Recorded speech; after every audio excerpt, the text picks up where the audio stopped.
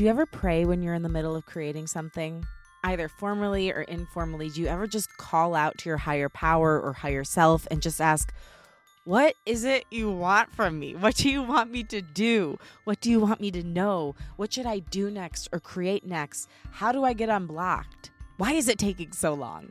I know when I'm in the middle of one of these moments, I wish God would just drop it in front of my face and tell me what I'm supposed to do. Well, what if there was a way that we could get a reply in one of these moments of prayer? Welcome to Unleash Your Inner Creative with Lauren LaGrasso. I'm Lauren LaGrasso. I'm an award-winning podcast host and producer, singer-songwriter, public speaker, and multi-passionate creative. This show sits at the intersection of creativity, mental health, self-development, and spirituality, and it is meant to give you tools to trust, love, and know yourself enough to claim your right to creativity and pursue whatever it is that's on your heart.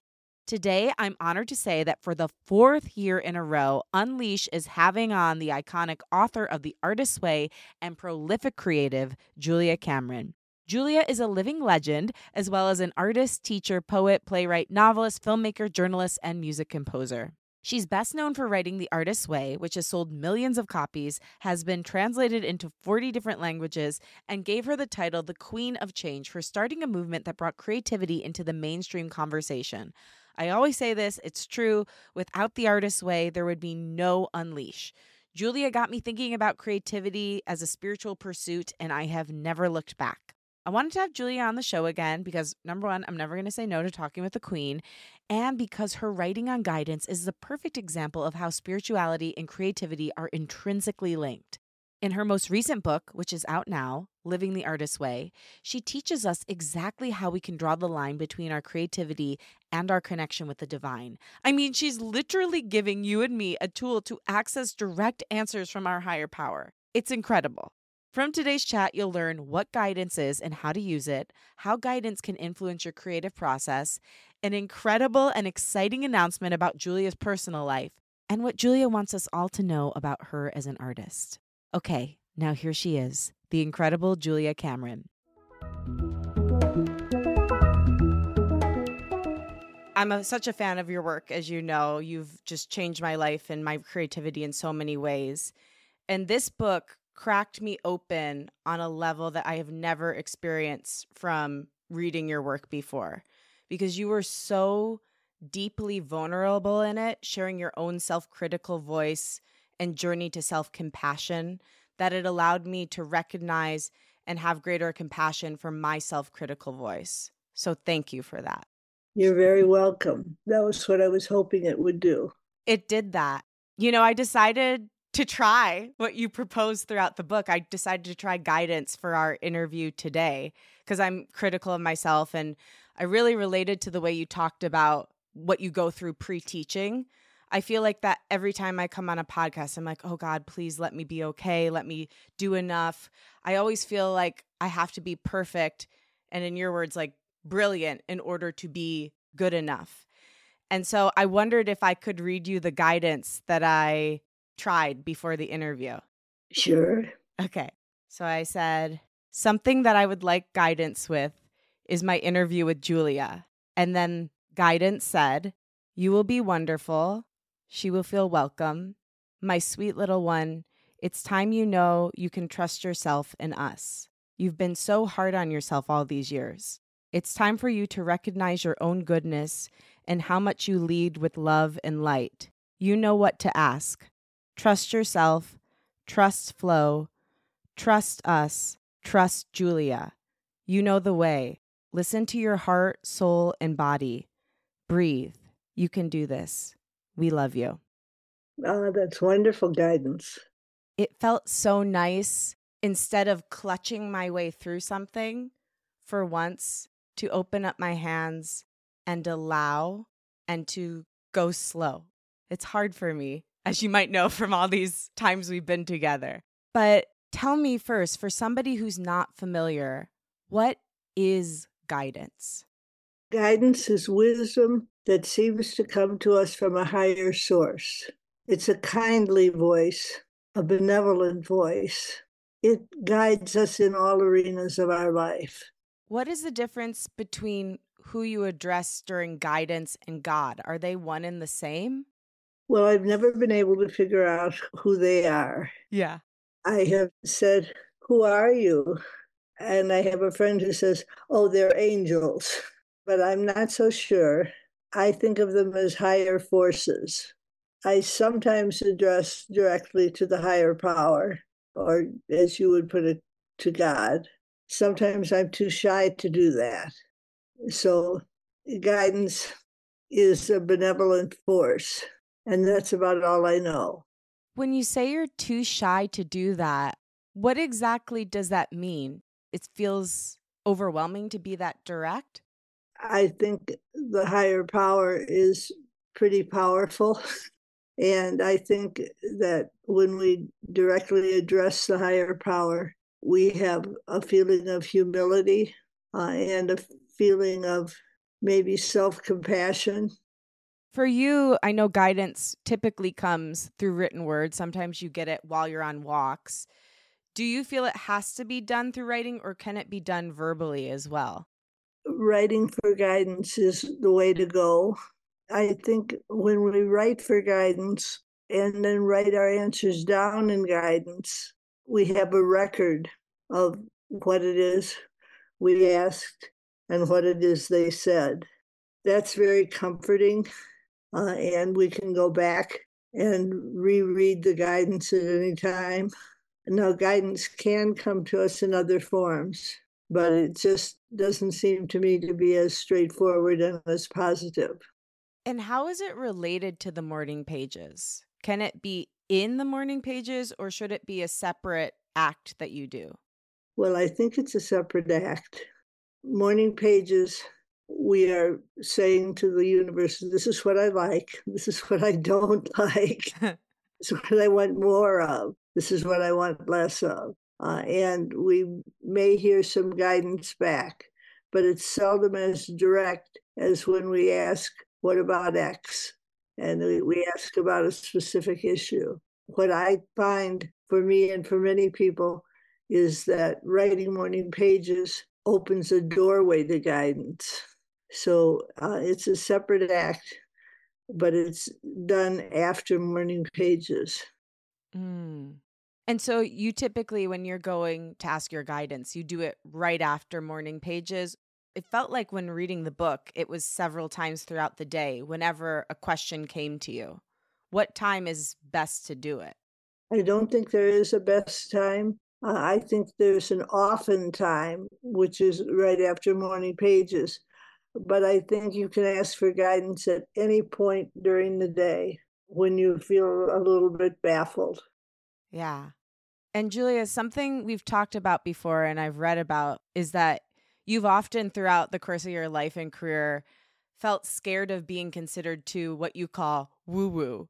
Yes. I know you wrote the book about prayer 2 years ago now. Now you've written about guidance. Where are you at with your journey to claiming your woo woo and feeling good about it? I think I'm still afraid of being considered too woo woo. That I think guidance is something which is by definition woo woo.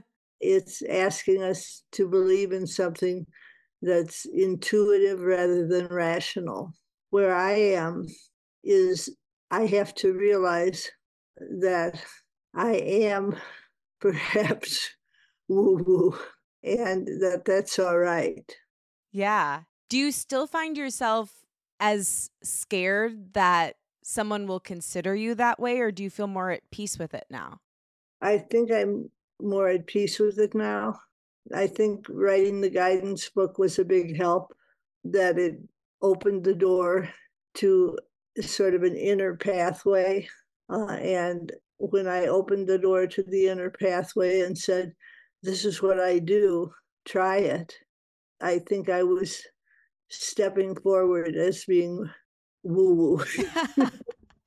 Well, I love woo woo, Julia, so I'm happy to see it because we've talked about how creativity and spirituality feel so, I mean, I believe they're intrinsically linked. And you were so ahead of your time with talking about that. I mean, to me, you were really one of the first people to state that out loud. I'm grateful you're embracing the woo more and more every year. But one other thing that you mentioned was how much of yourself you brought to this book. I mean, you bring yourself to every book, but you really brought us into your inner world. What was that like, sharing some of your deepest vulnerabilities in this book? I found myself saying, oh, I'm going to tell them that. And then I would tell them that. I was worried. I talked about my fear around my writing being accepted by my publishers. That felt very vulnerable. I'm glad I shared it, but I'm also worried about sharing it. I get that. There's a lot because, we're in a business that's like, fake it till you make it. Blah, blah, they have such strange messaging around that. You've made it. I mean, there's nothing to prove at this point in your career. But for me, as somebody who looks to you as a mentor, reading that you struggle with the same creative pain points that I do made me trust you that much more as a mentor. Because why do I want to listen to someone who's always been confident? They don't really have anything to teach me about how to gain confidence in my work because they just were born that way. I don't think anybody is born totally confident. Yeah, I'm sure you're right. I think we may pose as someone totally confident, but I don't think it's reality. Yeah. Reality is that we are all somewhat frightened. Yeah.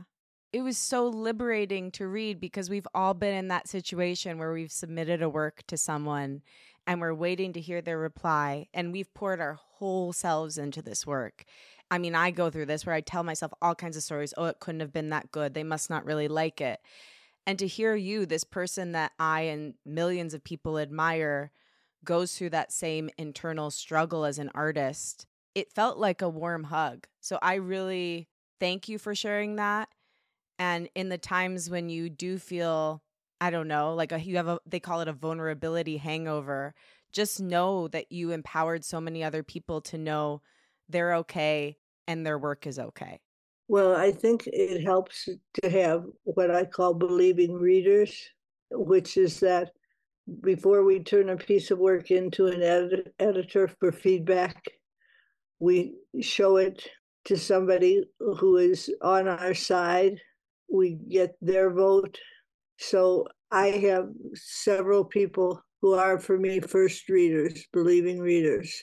And I give them the book. Then I wait to hear their feedback. And if their feedback is positive, I relax a little bit. And if their feedback is less than positive, I go, oh, I better do a little bit more work before I give it to an editor. Yeah. How do you deal with getting less than positive feedback? How do you take it at face value and not personally when it is coming from a believing reader? It helps here to go to guidance and say, what did you think of the book? And then listen. What I have found is that even the most believing readers have vulnerabilities. They have places and things that they are not comfortable talking about. And if I'm talking about those things, it creates a tension, and it's a tension that's best resolved by going to guidance. What is the difference in the sound of your thoughts and the sound of the voice of guidance? When you think a question to write to guidance, what does that voice in your head sound like versus the voice of guidance coming through with the answer? Well, I think my voice asking a question is a voice of inquiry and vulnerability, and that the short form of it is help. When the voice of guidance comes through, it's calm, it's gentle, it's, as you said, direct. I hope that you read the guidance that you got about this interview once we were being recorded, because it was a perfect example of how guidance sounds. I did. I recorded it. And when I read it back after I wrote it out, I was shocked by how much it was exactly what I needed to hear. And how it just touched me.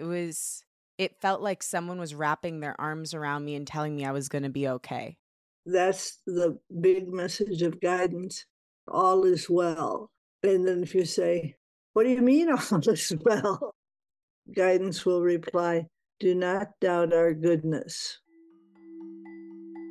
Hey, creative, if you love the show and it has meant a lot to you, could you do me a favor? Rate and review on Apple, give it a review on Spotify, share it with a friend. These things all make a major difference in a podcaster's life and in growing their show.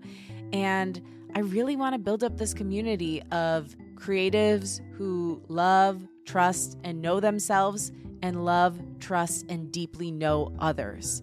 So if you could do that and share the show with someone you care about, that would mean so much. All right.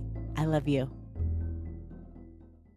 Julia, this was one of my favorite parts. I mean, it was through every page in the book, but the role of optimism, hope, belief in goodness, in trusting and utilizing guidance. Why is that such an important piece of this work? We are brought up to be pessimistic. We are trained to ask ourselves, who do you think you are? Don't you think you're getting a little bit too big for your britches? A voice of optimism is a learned voice. As we write guidance, we increasingly hear optimism and hear goodness. What I have found is that sometimes we doubt our guidance. We tend to doubt it when it is, quote, too good to be true. It's as if we have a mental ceiling for how much goodness we can accept. And if we go beyond that ceiling and above that ceiling, we find ourselves afraid that we're maybe operating out of ego. What happens is that we practicing guidance, practicing optimism, practicing goodness, practicing benevolence is something that comes more and more naturally to us. Yeah. And I think it's hard too because it feels, especially like in the current world we live in, people have made optimism out to be a character flaw. And to me, it's the opposite of that. I think optimism is really brave. You're looking at everything in the world, seeing the things that don't work, seeing the things that work, and believing that it could get better and life could be beautiful. I think that we have been trained to be pessimistic. We call pessimism realism. Mm-hmm. And we're afraid when we seek guidance, quote, not being realistic, that we're being gullible. What about people who feel, for lack of a better word, angry with God or guidance or disappointed in their higher power or feeling like just a sadness and a mistrust because they don't feel things in life or in their creative life have gone their way? How can they utilize guidance to redevelop trust with a benevolent universe? Well, I would ask guidance that very question. I would say, how can I develop trust in you? How can I develop faith in you? How can I develop a sense that you are on my side? And then I would listen. Guidance would respond, you're seeking me now. And that is a step in the right direction. You talk about in the book the Serenity Prayer a lot. It comes up different times. And it got me to thinking, how do we know the difference between what's not meant for us and a prayer that's just delayed? How do we know when we need to let something go and when we need to have faith? All right. Again, this is where I say you must ask guidance. Is this delay your denial, or is it simply a delay? And then you listen and you write what you hear. And I think that we have a tendency to believe that a delay is always a denial. And we jump to the conclusion that we are not led. And in fact, we are led. Do you have an example of this in your own life that you would share? I have written a number of plays, and I keep wanting them to be produced. And the guidance keeps saying, "You will hear soon." And I keep saying, "Soon? That's not soon enough." But what I have found is that it is soon enough. Do you still find yourself frustrated when it says soon sometimes? And do you ask it more questions about that? Like, at what point do you just say, okay, fine, I'm going to drop it and let soon be? I ask it more questions. What do you mean by soon? I get told things like the seasons are temperate, and so is life in the theater. That's true. Why did you decide to finally write about guidance? Because you mentioned you brought it up in The Artist's Way. You've dabbled with it in the books I've been reading in the past few years. But what was the moment when you knew now it's time to dedicate an entire book to this? Well, again, this is where I asked for what to write next, and I got told guidance. And I thought, guidance? I don't want to try and write about guidance. And I got told, Julia, it's a worthy topic and you can write about it well. It was a cue that I took from guidance itself. And I noticed something about this book. The way you structured it was a little different. It's still week by week, but then there were shorter sections within each section, which I loved. I found that so moving. I felt so held, so guided by it. How did you decide to structure it that way? I keep bringing us back to guidance. So it works. Guidance is the way that I knew what to do. I would say, what to write about next? And they would say, candor. And I would say, candor? That's a terrible topic. And they would say, just try it. That would result in a shorter episode. Sometimes the guidance would tell me to write on something that I had a great deal to say on, and other times it would tell me to write on something that felt fresh and appropriate, but brief. What would you say to someone? Because I know you brought up someone in the book who is agnostic and still felt very moved by your prayer book. And I have a good feeling that a lot of people who consider themselves agnostic or atheist would read this book and still feel deeply moved. What would you say to somebody who is in that position? How could guidance still help them? Well, I have a new boyfriend. I had gone about 20 years without a relationship, and this man came into my life, and we were talking, and we would talk every night.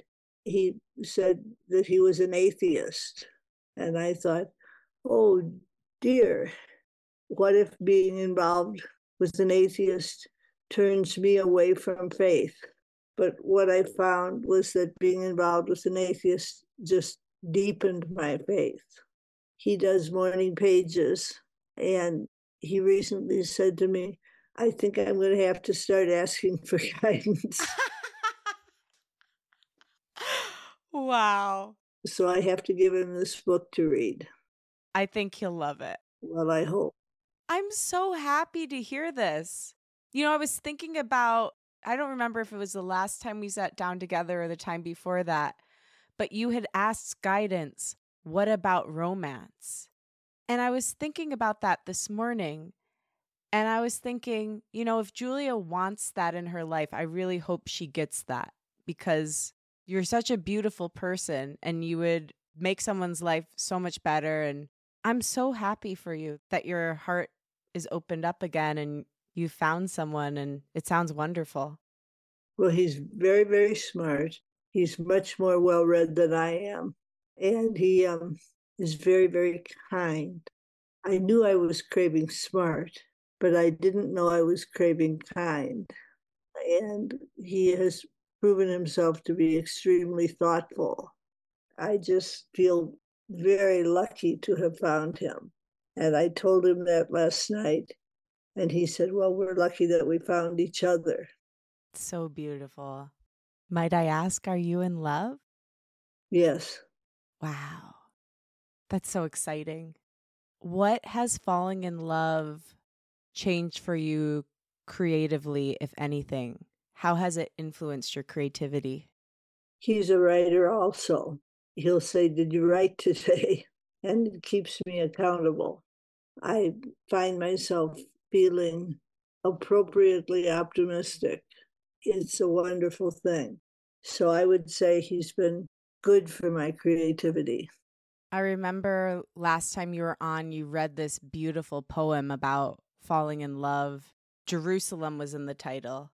Jerusalem is walking in this world. Yes. Do you want me to read it again? I'd love to hear anything you feel inspired to read right now. I'm not prepared for this. I can't pronounce this bliss. The way we flow, the knowing where to go, this ebb and flow. Can't we take it slow?